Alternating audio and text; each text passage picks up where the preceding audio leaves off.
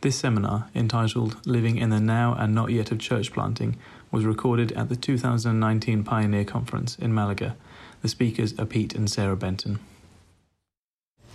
Good stuff. Well, thank you so much for coming today to hear us. The title we were given for the seminar is Now and Not Yet of Church Planting, Maintaining Faith in the Day of Small Things. And so we're just going to I'm going to share a backbone of the story of Joseph, to use that to help us think about faith and faithfulness. The Now and Not Yet is a great title, but this phrase has been taken from a kingdom theology of when God's kingdom comes, but obviously fully comes when Jesus returns. And so in the life of church planting, I felt it might be easy for us to think about faith and faithfulness. So we're going to use the story of Joseph to help us, and then we're going to share some of our story. Some of you have seen already, we've got a newborn baby, Johanna, who's currently asleep. Well, supposed to be, but that's why she's next to me. We were asked to do this seminar together, but my amazing wife obviously has been looking after our little baby, so I've prepared the majority of it. Asked Sarah just to feel free to chip in at any moment. So Sarah will do that. I think with such a small group, we were thinking of doing Q&A at the end. Yeah. But I think as we go, there may well be questions on the go. And so if it feels like I'm kind of coming towards the end of a point, maybe I'll break, or you could raise your hand or something like that. And if there's anything else that we could share, maybe from our story, then we'd love to do that. Does that sound okay? Yeah. Good stuff. So you'll know, some of you, that the story of Joseph comes from Genesis chapter 33 to 39. We've got this incredible story of a guy who had 13 siblings, who had some big dreams, but then was sold into slavery by his brothers, and had this long stretch of 13 years in slavery before he then rose to power in Egypt and effectively became president of the whole nation. And there's a great summary. Stephen, when he's being martyred in Acts chapter 7, he is speaking to the religious leaders of the day about how they have been rejecting Jesus, and he uses some Old Testament stories to illustrate this point about how Israel has rejected God. And one of those leaders that Stephen uses as part of his illustration is the story of Joseph. And in verse 9 to 11 in Acts 7, almost as a bit of a summary for us really of the big story of Joseph. Let me read these verses to you. It says, "The patriarchs, jealous of Joseph, sold him into Egypt, but God was with him and rescued him out of all of his afflictions, and gave him favour and wisdom before Pharaoh, king of Egypt, who made him ruler over Egypt and over all his household." And so Joseph had these big dreams of the dreams were of his brothers, actually, him effectively leading the family business, then bowing down to him. But actually God has bigger dreams for him, and he ends up leading the whole nation, becoming a really significant leader. But it doesn't happen for quite some time. He goes through many years where actually he needs to lean into God and be reminded that God was with him in those dark times, in those times of things not yet happening. And so we're going to use this story to help us. Firstly, I'm going to just talk a bit about the not yet aspect, the faith, the big dreams that God's calling us to have and you to have in your situations.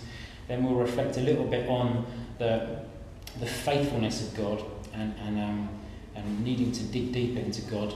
And then we'll just share some points, some from the story of Joseph, but also our own, kind of jumping between faith and faithfulness, and just a bit more kind of random. So firstly, I guess my first point, along with faith and dreaming big, is that dream big. Dream big. So my question for you right at the outset are, what are your dreams? What are the dreams and visions that God has put in your heart, in your pioneering context, in your church planting context? What are the big dreams that God has given you? Joseph was a man of faith. He was a big picture guy. He was a guy that was gifted and called to leadership. He shared some very confident, faith-filled dreams with his brothers. It ended up getting him in trouble. But he had some big dreams. Before I started working for the church, I worked for a few years as a landscape gardener. We would make gardens. And my boss was an amazing man of God, and he was very diligent at his job. And before we looked at turning an old just wasteland of a garden into a beautiful landscaped garden, he would draw out plans. He would do detailed architectural drawings of exactly how we were going to transform the garden and what it is that we needed to do. He would measure it all out before we started the job, and he would then write out all the measurements, all the details on the plan. He would then bring us this plan and we would go to work. And he had a plan of how we would turn this round. And I think Joseph, part of his dreams was almost having a plan. What is it that God has given you faith for in your situation? A couple of things then just about Joseph that I've already mentioned. But firstly, Joseph was clearly a leader. In Genesis 37, verses 2 to 3, we see that Joseph took responsibility and showed leadership from a young age. He actually dogged his brothers in a little bit, but it says, these are the generations of Jacob. Joseph, being 17 years old, was pasturing the flock with his brothers. Joseph brought a bad report of them to his father. So he told on his brothers, effectively. But what he was doing is he was showing leadership. Even within his family, he was initiating, he was dreaming, he was leading. And you guys will know the story that goes on to say about how Israel loved Joseph so much, more than any of the other sons, because he was the son of his old age, and he made him a robe of many colours.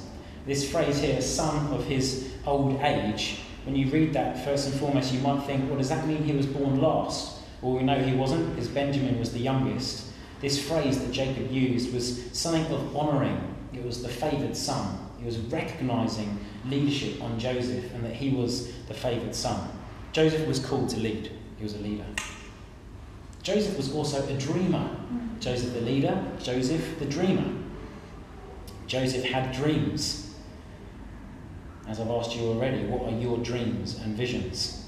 I wonder whether actually part of this story, for those of you who know the story, there's an overarching theme with the story of Joseph that is about the sovereignty of God. God had a sovereign plan for the life of Joseph. But I wonder within that whether actually Joseph's dreams were too small. He was dreaming about his family business, whereas God had a dream about Joseph. Eventually, he was to be the ruler of the whole nation. So I guess my question to you also is not just what are your dreams, but are your dreams too small for what God wants to do in and through you? When we were preparing for the Berlin church plant, I made a point of reading different church planting books, and I stumbled across a German church planter. I came across this book written by a guy called Dietrich Schindler, which has to be the most German name you've heard of. He wrote a book called The Jesus Model, a book on church planting, and I absolutely loved it. I found it so helpful about the German context, but just great principles for church planting in general. I thought, you know what, I want to get some time with this guy. I'll email him, ask him, even if I can just have a Skype call to ask more questions about church planting in Germany so that I can learn. He emailed straight back saying, well, you won't believe it, I'm in Berlin this weekend. Do you want to come and meet me for lunch? And so we did. We went and met this guy, Dietrich Schindler, for lunch straight away. And he shared his story with us about his church planting adventures. And he shared with us about how God had given him a dream. God had given him a dream and a vision and a little statement that he would use. And his statement was this: 5 to grow before I go. God had spoken to him, 5 church plants to grow before I go to be with the Lord. That was the vision, the dream God had given him. And it just so happened that actually he had planted 5 churches that were growing and he hadn't gone yet. Yeah. And so God is actually using him now to teach and influence, but he's also helping start yet another church in Frankfurt as well. Yeah. Some of you would have heard of the Global Leadership Summit. It's a great kind of equipping leadership training thing that's done, and we went to it a few years ago and heard a great apostolic leader, a guy called Jossi Chacko, speak. He was a really influential guy leading a church movement, and his goal is to see 100,000, he calls them communities, transformed by 2030 through the planting of local churches. He talked about the faithfulness in needing to multiply. This is what he said. It says, our legacy will determine what we have done with our lives. Enlarge your vision. List your dreams and visions. It turns out that Jossi and his team are on track for their goal. This was back in 2016. It says, him and his team are on track for their goal, averaging 11 church plants per day during 2015. Training programs and putting existing leaders into homes and leading places. These are big dreams, aren't they? These are big visions, these are big impacts. I felt God challenged me in and through these two guys and say to me, Pete, are your dreams big enough for what I want to do in and through you guys in the city of Berlin? That's the question. Are our dreams big enough? Bible Dictionary, when it talks about faith, says this: Scripture seems to regard faith as a stepping forward, not into darkness, but into the light which God has given. Joseph saw a light and was very ready to step into it, or so he thought. He had these dreams, he was ready to step into it, or was he? So first point is dream big, have faith, write down your dreams and your visions, keep bringing them back before God. Second point about the life of Joseph, and we'll jump back and forth between these as we share a bit of our story in a bit, is faithfulness and digging deep. Yeah. Faithfulness and digging deep. I shared with you about how I worked as a landscape gardener before I worked for the church. Part of these drawings and these plans, these dreams and visions that we had of transforming gardens, they were beautiful and we ended up with some amazing creations. But there was a lot of digging work involved. When you go to an old dirty wasteland, you have to dig out all the old rubble and you have to clear the ground. Well, as a church planting team, there's another couple that moved out with us initially to start the church, and their apartment that they're renting is opposite a big building site. And God has been using this image of a big building site to really help us in our preparation towards the starting of a church. And this big building site has only just started now, after a year and a half, doing some construction. And so as we've been praying together for Berlin, for salvation, for the church plant, we've had a whole year and a half of groundworks and preparation. And it's been such a helpful imagery for us in our preparation to think, what are the groundworks that are going on? Just watching them week after week, pulling out the rubble, the metal, the rubbish, getting these things out.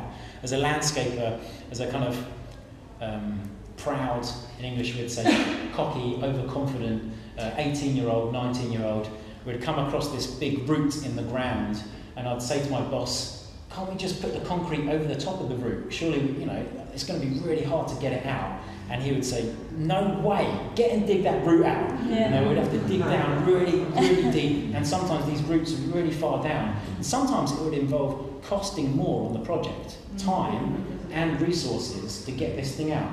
But he wasn't going to cut corners. Because he knew as a landscaper that if I built foundations on this dodgy ground, that eventually the patio would pop. And that actually this wouldn't be a good resource to my customers. So you have to dig down and you have to pull out those roots, no matter how long it takes you and whatever the cost is. And seeing this building site week after week, God will just continuously, and still is now in this season, speak to us in our hearts about the importance of groundworks, the importance of faithfulness, the importance of preparation. And Joseph wasn't quite aware of this. He had these exciting big dreams about what he was going to do with his family and his family business. And then all of a sudden, his own brothers betray him. His own brothers sell him into slavery, wishing his life dead. In fact, they were going to kill him. One of his brothers stood up for him and they sold him into slavery. How must that have felt for him? So I guess for us in our pioneering situations, when we think about groundworks, when we think about preparing the ground, there's a couple of places that we're thinking of here. Firstly, it's your own heart. It's your own personal call. It's the things in your life. Is there anything that needs pulling out of your character, of who you are, of what it is God's called you to do? Secondly, the leadership call on your life. What kind of building or construction or garden or church is it that God's calling us to build? And what do we want at the roots of this thing? What do we want the foundations to look like? What kind of culture are we wanting to build here? What are the foundations that God's calling us to build? There's a huge lesson here about faithfulness and perseverance, looking at the life of Joseph. We've read already from the verse in Acts 7, where it talks about God being with him, God being with Joseph. There's lessons here of perseverance when we're pioneering and trusting God. And it kind of came through beautifully actually in that last session as Liz brought that word, about how sometimes we can feel isolated and homesick and by ourselves. 13 years? Wow. 13 years away from his family. There must have been moments of isolation and wanting to be home. Genesis 39, 2-5, the Lord was with Joseph. Genesis 39, 21, but the Lord was with Joseph and showed him steadfast love. Showed him his commitment to him. Having been betrayed by his brothers, so we kind of often quote the 13 years and think, man, that's just so long. But imagine even the first 24 hours. I had a bit of a kind of rough teenage year patch, and I was turning away from God and rebelling for my parents. But I never got so bad that I was sent to prison or anything like that. And I've got mates friends who have done a night in prison, and they say it's just the worst thing ever to have 24 hours in a cell. And here's Joseph on his first night, 24 hours alone in a dark pit, by himself, not knowing if I'm going to survive the next day, feeling totally alone. But God was with him. Whether it was that first 24 hours or 13 years later, having been sold into slavery, there seems to be this emphasis in the story that Joseph hung on to the steadfast love of God. He hung on to the faithfulness of God. God has given me these dreams. God is with me. The steadfast love of the Lord is with me. He is going to be with me every step of the journey. How does your heart react in that waiting process? In that season of preparation and groundworks? How are you dealing with the not yet of church planting? How are you dealing with the fact that I've got this dream of going to this place, but it just seems so far away? You have these dreams of what God might do in the city you're in, but it's just nowhere near the dreams that you have. Or, you're telling me to dream big, Pete. I haven't even seen the original dream yet, let alone the big dream. How are our hearts doing in those moments? Yeah. The imagery of a building site has come back to us time and time again as a church planting team. Another imagery that God has used to speak to us and encourage us is also the river of God. From Ezekiel 47, Revelation, the river flows from the throne room of God. And where the river goes, life comes. Fish, trees, fruit. And we've just found this such an encouragement. God, we want your river to flow in and through us and in this city. We had a couple of nights away together as a couple in a town near to Berlin. And I was just kind of praying and enjoying, reflecting one morning along next to a river that actually is just down the road from Berlin, and just kind of dreaming, God, what river do you want to pour out on the city? What fruit do you want to, God, what are the big things you want to do in Berlin? All of a sudden I saw this huge tugboat, this big, huge boat with lots of rubbish inside the boat. Lots of scrap of metal and old trees and rubbish go past me down the river. I was like, oh, okay. There's some more things you want to dig out at the building site. Yes, you've given me dreams of what you want to do through the river, but there's some more preparation and groundworks that you want to do. So the faithfulness of God was with Joseph. So just going to give you a few kind of snippets of ideas of our journey and our process of faith and faithfulness within the now and not yet of church planting and pioneering in our own story. I guess just reflecting on this faithfulness and sharing a bit of our team journey. I've carried a call for the nation since I got baptised at the age of 18 or 19. And I'm now 36 and we're in Berlin. But that's been quite a long period of time. It's been quite a lot of process. And by no means do I feel like I was in a dungeon or in slavery. But actually that's quite a long time of processing the call of God in your life. Even once we've gone through a long process of defining the call, eventually working out where we were going to go, it was then, it began a really long journey of actually praying that God would add a team to come and join us. And so I was on staff at a church in East Grinstead in Sussex, and that's where I kind of grew as a disciple and in my leadership, and I loved that church, and really it's where God defined the call in our lives. Sarah came over from Germany to the UK and did a discipleship gap year with East Grinstead, I was effectively her boss, leading the youth work. She was on my youth team, and the rest is history. Wouldn't let her return. It's still like that now, isn't it? Yeah. And God just spoke to us about this whole journey of church planting together in Germany. And so we went and did a year and a half, kind of what we call a leadership church planting internship at Redeemer International Church. And when it was kind of decided that we were going to go to Berlin, we started just praying that God would add a team to us. But you know, it took forever for a team to, well, it felt like it took forever for a team to form. Didn't take 13 years. It did not take 13 years. Actually, time and time again, this story of Joseph, God's used just to bring to the surface. Actually, that he's faithful, and what he's ordered, he'll deliver. And what he's called us into, he will provide for. And initially, it was us and one other family, and for about 3 years, maybe plus, it was just us and one other family. I just kept coming back to God and saying, God, why is no one else wanting to join our team? Why does no one else get excited about this big dream that we have, this vision that we have? Even when we then went to The Hague, it was still a long process, and that was a really healthy time for me, relying on the faithfulness of God. Having been taken out of a leadership role and been put into a training context where I had no leadership responsibility, but I was just learning and trusting and seeking God and asking him to be with us, and praying for a team, and still no team coming. We've now, as I shared the other night, God has just graciously moved, and I guess after that process of what's maybe been 4 or 5 years now, having decided, God's answered our prayers, and that we've got a team of about 17, 18 adults and a handful of kids, and we're just about to have a church camp of 23 people. That's a real answer to prayer, but it's also been a moment of learning and character building and relying on the faithfulness of God and perseverance as well. Do you want to add anything? Am I good to start? Yeah, go for it. Yeah. Okay. Don't know where you're up to in your notes. I just wanted to touch on a couple of things there. It's obviously very exciting listening to something like that and dreaming again, but I also wanted to quickly touch on the whole thing of processing disappointment well, and how your emotions are and how your heart is, because I think that was for me the biggest thing in this whole journey. Keeping a soft heart with God was for me the hardest thing, actually.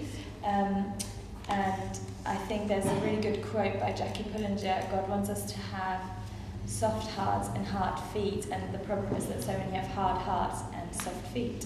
And that really spoke to me at a time when I was really struggling. I was like, actually my heart is hardening itself towards the gospel, or sharing the gospel, not believing the gospel, but I was starting to be very resentful, and that was a word that I wanted to bring today and say, is there any resentment in your life towards church planting, towards what is done to your life?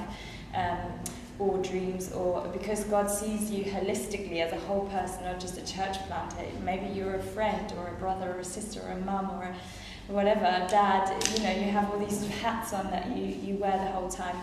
But actually God looks at you as that whole person, not just I'm a church planter, I'm here at Pioneer as a church planter, and therefore God's going to speak to me about this, but he also sees your children or your friends or your home situation or your parents being sick or whatever you've got going on in your life. And for me, I think it was a few years ago now, we went to Edinburgh. What was that? It was also a relational mission and event. Mike Betts was and Dave Holden was preaching. It was like a leadership conference in Edinburgh, and he said, hope defers makes the heart sick. And I just was like it hit me afresh. I was like, yeah, I've had all these hopes and dreams, because my profession is a vocal coach and a singer, and I've toured a lot with, I don't know if you heard of Lou Fellingham, she's a Christian artist, singer, songwriter. So I've done lots of things like that I've loved and enjoyed, and been on the road with musicians, and it was so much fun. And I set up my singing and dance academy in the south of England, and it was going really well. And I obviously already left Germany when I was 20, then came to the UK, started again, studied, set up, and I was like, are you joking, God? Now you're going again. I've just given up all of that stuff. Obviously not just, but I spent a whole decade in the UK, and I was loving life actually. And we fostered a teenager, and it was cool. I liked my life, and I was like, oh great, now we've got to move again because I'm married to a church pastor. And there was like, and I love church, don't get me wrong, I love Jesus and I love church and I love serving in local church, but you're also different. And what that looks like for you can sometimes be difficult to process. And I just wanted to give you today an opportunity to, not to say it now, but to kind of go away after the seminar and say to God, look, actually these 2 things or these 3 things I'm really disappointed about that they haven't happened, or I found it really hard to have children whilst planting a church, or I found it really difficult to give up my business because it was making money and it was doing well, but God called me on. So you give up a good thing for another good thing sometimes. And I think what my heart is for you guys today is that you process disappointment well, because what's scary is if we don't and we let resentment grow in us, and it can affect our relationships, our marriages. There was a time in Holland where we were doing this internship where I plainly really was resenting Pete because I just was angry at him because I felt like, well, you're called to do this and I know we're called, we're a couple, but I'm not enjoying life anymore. And it was, I'm just being honest here, like it's not that we were going to get divorced or anything like that, but it was that kind of stuff of like, okay, I should talk about this stuff because I think it will help people to really be okay with putting the dirty stuff on the table and go, talk to someone we trust. And then I processed that even with Pete. I had to be honest with him and say, do you know what? I'm really resenting you right now because I feel like I know you haven't done this to me because it's God's call on our lives, but this is how I'm feeling. And it was really, really important because that hope defers makes the heart sick. God doesn't want you to get sick in that way. And he wants to show you the plans in that, and he has got plans in that. But I think through resentment and holding on to resentment, sometimes we can even not ask God to move through that, because actually he can totally use that situation, still move, but you've limited him completely in that situation because you've gone, I'm annoyed now, or I'm hurt now. And I think what really spoke to me in that time was Matthew 19, where Jesus talks to the disciples about how hard it is for rich people to get into the kingdom. And at the end, Matthew 19, verse 29, it says, and everyone who has left houses or brothers or sisters or father or mother or children or lands for my name's sake will receive 100-fold and will inherit eternal life. And I just felt so encouraged by that, because God promises to not only bless me with eternal life when I die or he comes back, but also now he wants to bless me and he wants to be good to me. And I almost didn't see any more good things because I was so angry at some of the things.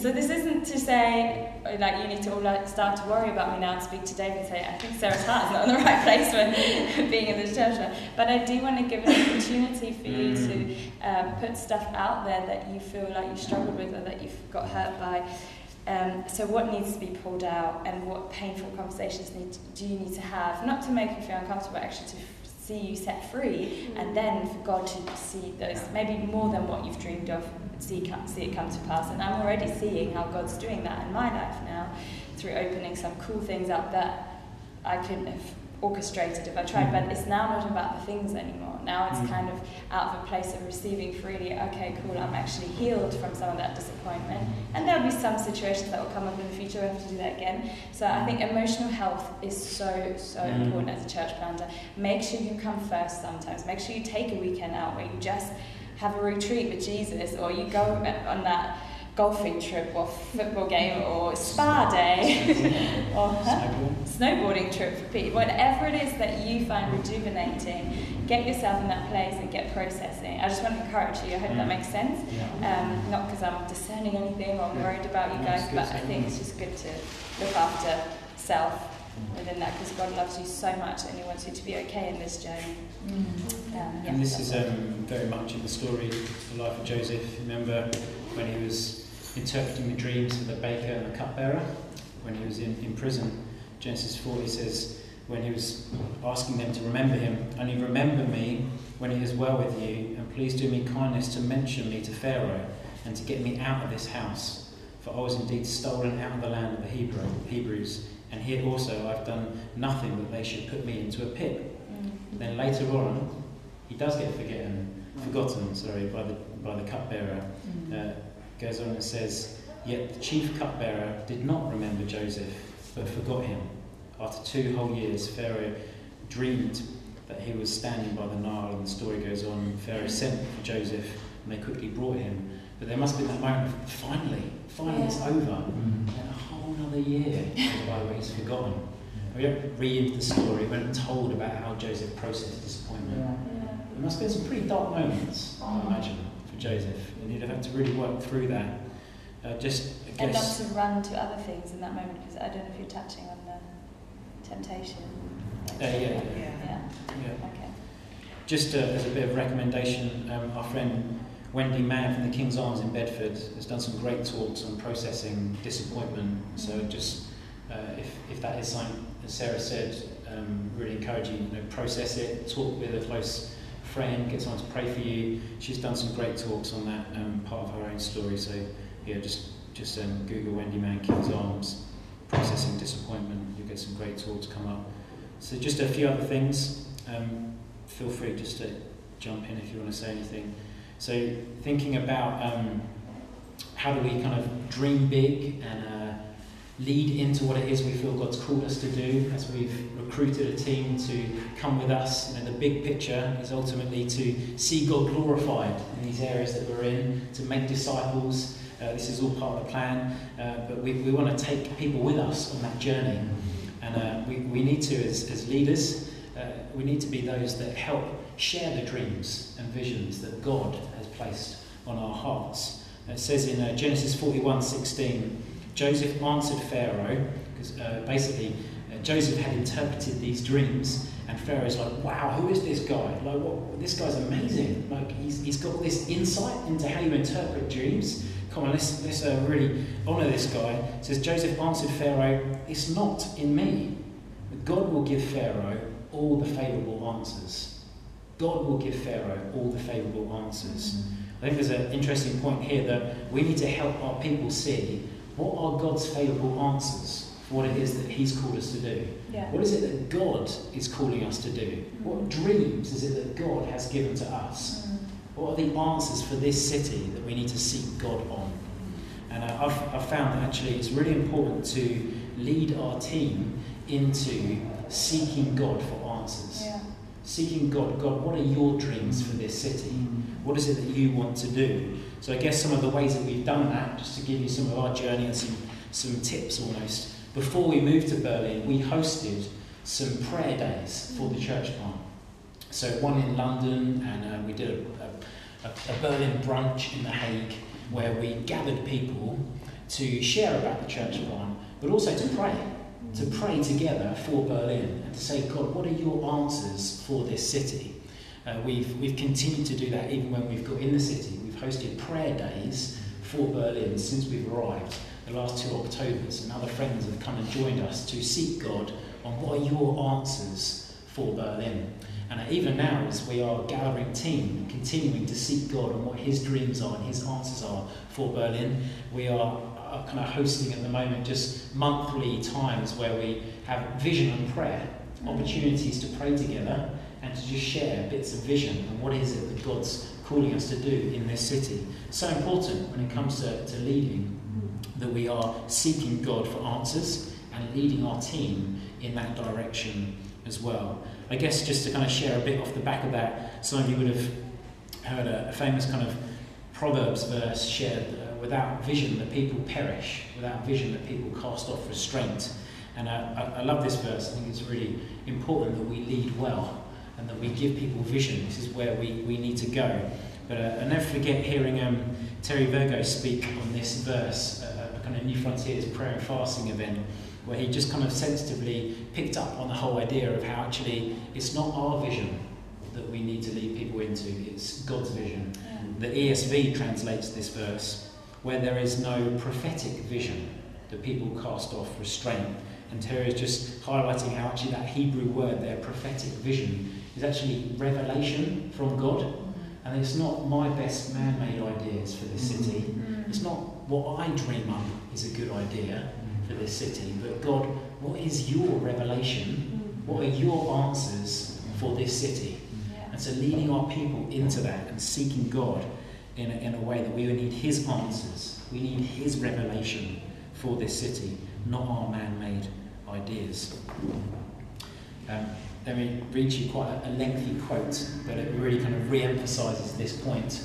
You might not even be able to keep up with me here, but Andrew Wilson recently wrote a blog on his Think Theology blog, where he quotes another blogger who quotes Dietrich Bonhoeffer. I want to read you the original quote from Dietrich Bonhoeffer, who really is, in a way, contradicting what I just said about dreaming big, but really re-emphasising the point that it's God's vision that we need. He says, God hates visionary dreaming.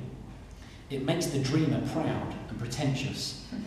The man who fashions a visionary ideal of community demands that it be realised by God. That it be realised by God and by others and by himself. He enters the community of Christians with his demands, sets up his own law, and judges the brethren and God himself accordingly. He stands adamant, a living reproach to all others in the circle of brethren. He acts as if he's the creator of the Christian community, as if his dreams bind men together. When things do not go his way, he calls the effort a failure. When his ideal picture is destroyed, he sees the community going a smash. So he becomes first an accuser of the brethren, an accuser of God, and finally despairing the accuser of himself. The pastor's first call is to not envision a church, but to receive one. So it's this whole idea of actually, God, what's your dream, not my man-made idea. So I thought it was a really, really good challenge for us. God, what are your dreams? What are your answers? Can I just tell a story? Is that okay? Just very briefly. We were involved in a church plant that grew into a church. And we worked in that for 10 years. And then circumstances hit the church, and the church was finally closed by the apostolic team. And it was a tough time. It was a digging deep time. It was a very, very, very tough time. And I was talking to a leader that had led the church for 9 of those 10 years before he then handed it on to somebody else when it fell apart. And he said, I've been right with guilt. If I hadn't left, this wouldn't have happened. And he said, I was walking down the street, and he said, I was walking down the street, and he said, I was just wrestling this with God, and he's so guilty about it. And he said, he audibly heard God say, so what's it to you? And as this guy said that over the phone to me, I thought, yeah, so what's it to me? These were my dreams, plans and things, and actually, and God said, actually look, you came and you served with a good heart, and you served well, and I love you. And what is it to you? Don't worry. And that got a release. Wow, that's really encouraging. Thank you for sharing. Yeah, wow. Just got a few other quick things before we finish. This next one, actually, I'll just touch on it briefly because I thought Paul served us so well, which is a comment on contextualisation about how Joseph, even though he was in a really horrible situation in slavery, he actually served his masters. He served the culture and the environment that he was in, even though he was alienated and isolated. He went out of his way to serve God, and he found favour in the sight of his masters because he was serving the culture and the context that he was in. And it's something that we've been talking a lot with our team about, how God's calling us to serve and to love and to bless this city. So how we're best going to reach it is by being children of God, by being Berliners and learning how to be a Berliner. And so we've kind of we are in the process of working hard at doing life in Berlin. Just getting somewhere to live, finding a job, learning the language, and getting to know local people. And in a way, Joseph was forced into that, but that's very much what he did. He served the environment that he was in. Such an important thing. We even took a whole term as a group just to dive deeper into contextualisation. I've been working hard at connecting with other people in the city, non-Christians, but also Christian pastors, just trying to kind of come in humbly and make friendships and introduce ourselves and learn from these guys and say, we feel God's called us to play a part, but please, can you teach us how do we do life and how do we serve God in this city? It's been amazing building friendships. And we had a whole number of pastors come into our little small group and just share their stories about how they've been serving God. Some German pastors, some church planters just come in. It's just a really kind of helpful lesson of what we did. Another point is you'll know the famous story about Joseph fleeing from sin as he's kind of seduced by Potiphar's wife. He he does everything he can to get out of that situation. Genesis 39, 6-9 says, how then can I do this great wickedness and sin against God? And as she spoke to Joseph day after day, he would not listen to her, to lie beside her or to be with her. She caught him by his garment, saying, lie with me. But he left his garment in her hand and fled out of the house. I think another principle for us thinking about dreaming big but digging deep, being those that are full of faith but also faithfulness, is to flee from sin, is to recognise that we are in a battle. As pioneers, as church planters, we are on the front line, and we need to be aware that we are in a battle. I've been working part-time in a music events cafe that turns into a bar in the evening. And so I've gone from, I did a few years as a landscaper, but then I've worked for a church for 14 years, and I've been in quite a Christian bubble, to be honest with you. And so now I've been thrown into the world, and I've never worked in a bar, let alone working in a bar in another language, in another city, in another country. And so it's been quite a learning experience. It's been quite extreme spiritually as well, to be honest. It's a creative place where they have people perform. And early on, there was one lady that was singing a song, and she dedicated it to her witch friend who had died, burning herself alive. There was a kind of one evening where I was working where there were some people that had hired out the bar. It was a bit of a kind of spiritualist event. It turned into a rave, but by the end of the evening, lots of people were taking clothes off and they were hugging each other, and it all got a bit weird and strange.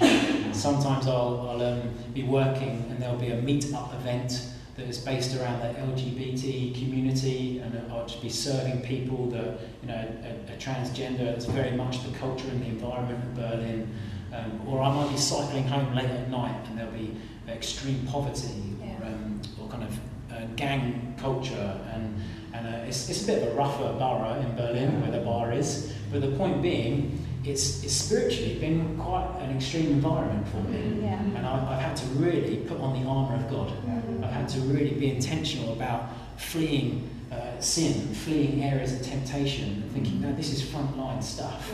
I found one thing particularly helpful, and that's praying in tongues in this environment. Not being able to necessarily speak the language or even understand what in the earth's going on here, but knowing that the Spirit is with me, and that actually it's good to be able to feed myself in that way. And one thing to add, go for it. One thing to add to the fleeing from sin is it's often subtle as well. Like we often think of like porn or running away with a prostitute or that kind of stuff. But I think it can be subtle as well. For me, it sounds very silly, but it's often Netflix and escapism and like Instagram or something that I just have to not think about the reality of what I'm going through. So I do want to encourage you as well to, when you do fasting, maybe don't do food, like obviously do whatever God's telling you to fast, but sometimes it's good to fast the thing that you run to when stuff gets stressful, whether that is sort of finding your happiness in like just switching off and watching that movie, or like we sometimes like to numb our minds, I think, in this day and age because we're so overstimulated, and I would often just kind of binge watch something, which I think is probably just as sinful as watching porn. I'm just putting that out there. When you're using that as a substitute, not saying Netflix, because I love Netflix, obviously I wouldn't say that, but I think we often make it about the bad sin that is the sort of where it all goes, you know, that was the tip, and we hear about pastors falling and couples breaking up, but that's actually the lead, the sort of, what am I trying to say, you know, the like tipping point, what's the word in English? When it all comes, the last bit on top. So I think be aware of the subtlety of how sometimes the devil prowls around like a lion, like where he's getting at you, and I sometimes don't even notice it. So it's good to pray, Jesus, where am I right now? Using escapism, whatever that looks like. I hope you understood what I was trying to say there. A couple of really quick things to finish with then. Another one that I've found really helpful in wanting to be full of faith but rely on the faithfulness of God is to get help. Be accountable, be teachable, get support.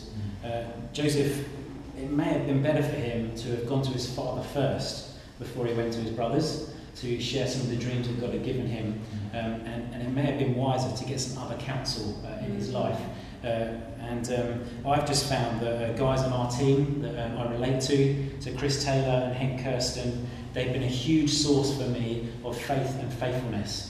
So I'll Skype with them, I'll phone call them, and pretty much every time, because they love me and I love them, I come away re-energised, full of faith, and relying again on the faithfulness of God. And so for you in your situation, I would encourage you to get good people around you that are supporting you, that you're accountable to, that are feeding into you, and that can help you. And I guess the final one, just before I'll finish and just see if there's any questions and we can maybe pray. The final one is, I would say, drink from the well, I've put here, feed your soul. Yeah. And so we talked a bit about groundworks and digging deep. And I love how in Colossians 2, Paul talks about how we need to be rooted and built up in the gospel, and how we need to dig deep, primarily into our relationship with God. And in the midst of all of the trials that Joseph would have gone through, he was given this name. There was this said of him, "Can we find a man like this in whom is the Spirit of God?" There was something about Joseph, that the Spirit of God was on him. And if we want to continue to grow and be pioneers, we need to be filled with the Spirit. We need to walk in the Spirit. We need to grow in the Spirit. We need to feed ourselves on the manna from heaven, on the bread of life, Jesus. We need to drink deep from the well that never runs dry, on the Spirit. And we need to really fuel ourselves in God. Worship. Are you touching worship? No, go for it. That's not really a big point, just worshipping. Just turn on a worship song, get on your knees and sing. Again, that really cuts through some of that battle, oppressive stuff as well. That's really it, I think. Just get singing truth. Sing over yourself, sing over your houses, pray over your rooms in your house. Like when we move to new places, we'll just go, Holy Spirit, fill this room. You don't ever know what was there before, and I don't like to super spiritualize or look for scary things, but the reality is we do live in a spiritual world, and yeah, I think just use worship in whatever form to cut through that and to cover you and protect you. So I think just in conclusion really, the life of Joseph really helps us see an example of someone that was full of faith, was called as a leader, and yet someone who also really relied on the faithfulness of God in the midst of his kind of dark years of being isolated and by himself. And I think there's some great principles there for us within our now and not yet. It's like we've got these big dreams, but we're not yet there when it comes to our kind of church planting adventures or whatever the pioneering setting and context it is that you guys are in. And there's some great lessons here that we can learn in the life of Joseph that we've found super helpful. I think one of the obvious things just to kind of point out, which has been touched on in different ways over this conference, when it comes to what is it that we're trying to do as Christians, really we're not looking for success as the world would see it. Often it can be tough as a church planter, particularly if you're doing a pioneering situation. Often you're put on the platform quite a lot and you're prayed for, which the more prayer the better, like the more profile the better. There's many millions of people in Berlin who want to reach with the gospel. But we've got to be really careful with actually our kind of instant society that is looking for a certain model of success. That's just not God's way. God, what does success look like in the Bible? Well, it's faithfulness and obedience. It's not numbers, it's not this big thing or that big thing. And I think Joseph really just models that in his faithfulness, but also he has some dreams as well. So, I hope some of that has served you well in your stage. Has anyone got any kind of quick questions, and then maybe we'll just pray for you? Or maybe even challenges that you're facing right now. I just wondered, so when you showed earlier about how the faith presented it, in terms of the calling to go, was it, are you saying it was primarily being the habit and then you kind of caught up? Or was it something you both kind of feeling? How did it play out? Just one question. Yeah, it's a really good question. Do you want to answer? No, go on. It wasn't very much a mutual calling. However, Pete seemed to have way more, funnily enough, I'm the German, he had way more confirmation and certainty about the Berlin Germany thing. So So I said to God at the time, I need to hear from you for myself.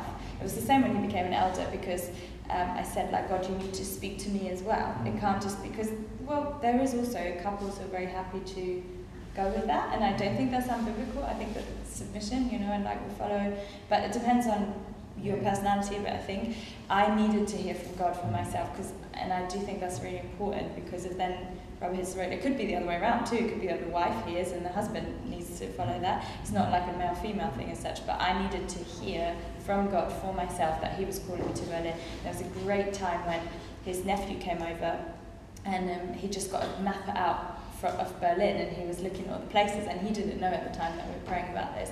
And God always speaks to me through young people and children a lot, or like natural situations, and it was just like, oh, okay, you are calling me to Berlin to plant churches. And then there was another one where a lovely boy with he's autistic in our church. He's super prophetic, like, and sharp, and he came and he said, oh, hey guys, I've been recently thinking about church planting in Germany. I think Germany's really on God's heart. And it's like, boom. Okay, I get it, God. But it was just important.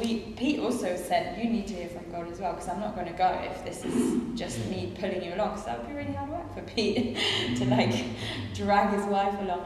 And then I owned the call much more. So the resentment was probably a little bit about that year being an internship where I was a bit, for different reasons, more unhappy than he was, because of how our gift mixes were being furthered, and I felt quite like the spare part. So that was not so much about the call of going to Berlin. The process is the important bit. And actually, Sarah's an incredible leader as well, and God's put lots of big dreams and visions on her heart. And I actually felt like God, speak to me that actually we are to operate as a couple, obviously, but actually to honour and encourage her dreams as well. And so collectively, we have big dreams. It involves church planting, it involves the music industry, it involves caring for young people. And it's not to say that one trumps the other. We've recognised that there's seasons in life, and that we have a certain amount of capacity as human beings, and that actually to try and get all of those dreams all at once, it's not wise. It probably wouldn't be wise, but that's not to say that actually there'll be a season in our life. So we fostered a young girl for a while. It wouldn't be wise to do that now. No. But actually, maybe later on when we're retired or have less demands, that might be another good opportunity for us to do that later on. So we've had to work out our dreams together. What is our mutual call? And I think that's just some of the process. And I mainly shared that as well, just to open the conversation as well. Like, if there is stuff like that, have the conversation. Don't let it grow to bitterness. She wants to say something. Carry on. Yes, nice.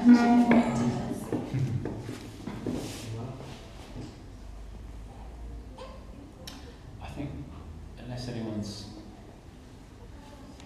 dying to ask another question, I'll just finish by praying. Is that right? When you stand up.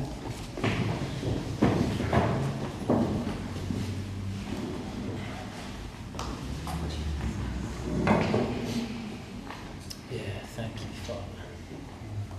God, we just love you so much. We're just so thankful for the work of salvation in our lives. We just thank you for your love that's been revealed to us. And, we're here at this conference, we're in this room now because we have a desire to share your gospel with others. The amazing grace that we have experienced is too good to keep to ourselves. So, Father, I just want to pray for this room of amazing people right now. I thank you for the dreams and the visions that you have put on their hearts. And I pray, would you help just define those dreams and visions? I pray you give them fresh faith for this next season, whatever they're at in that process. Maybe it's a really small seed that's just being planted now. Maybe that seed is being watered. Maybe it's at a stage where there's some harvest to come. We don't know, but I just pray fresh faith right now for your dreams and your visions. God, I just pray for my friends as well. Maybe people in the room that just feels like this isn't happening. It's just taken a while. This is a season actually where the fruit is unseen. It's digging down. It's in my heart. I just pray, God, would you help us to rely on you, to follow Joseph's example, continue to press into the steadfast love of God. We thank you for your faithfulness. And God, we just pray, would you help us, Lord, in this season of preparation, in this season of just digging down. Yeah, God, ultimately, Lord, we just thank you for the heroes of the faith, that we're just faithful and obedient. Lord, that's what you've called us to. Lord, we have big dreams from you because we want to see more people know you. God, help us to just be so content in that it's your church, you're building your church. God, would you be glorified in and through our lives? And I do pray, particularly if there's someone who is in the midst of what has felt like a really long waiting season. Again, I pray fresh faith for that. Would they be able to just lean into you this time, rely on your faithfulness, your goodness, your love, your grace, your mercy. We love you, King Jesus.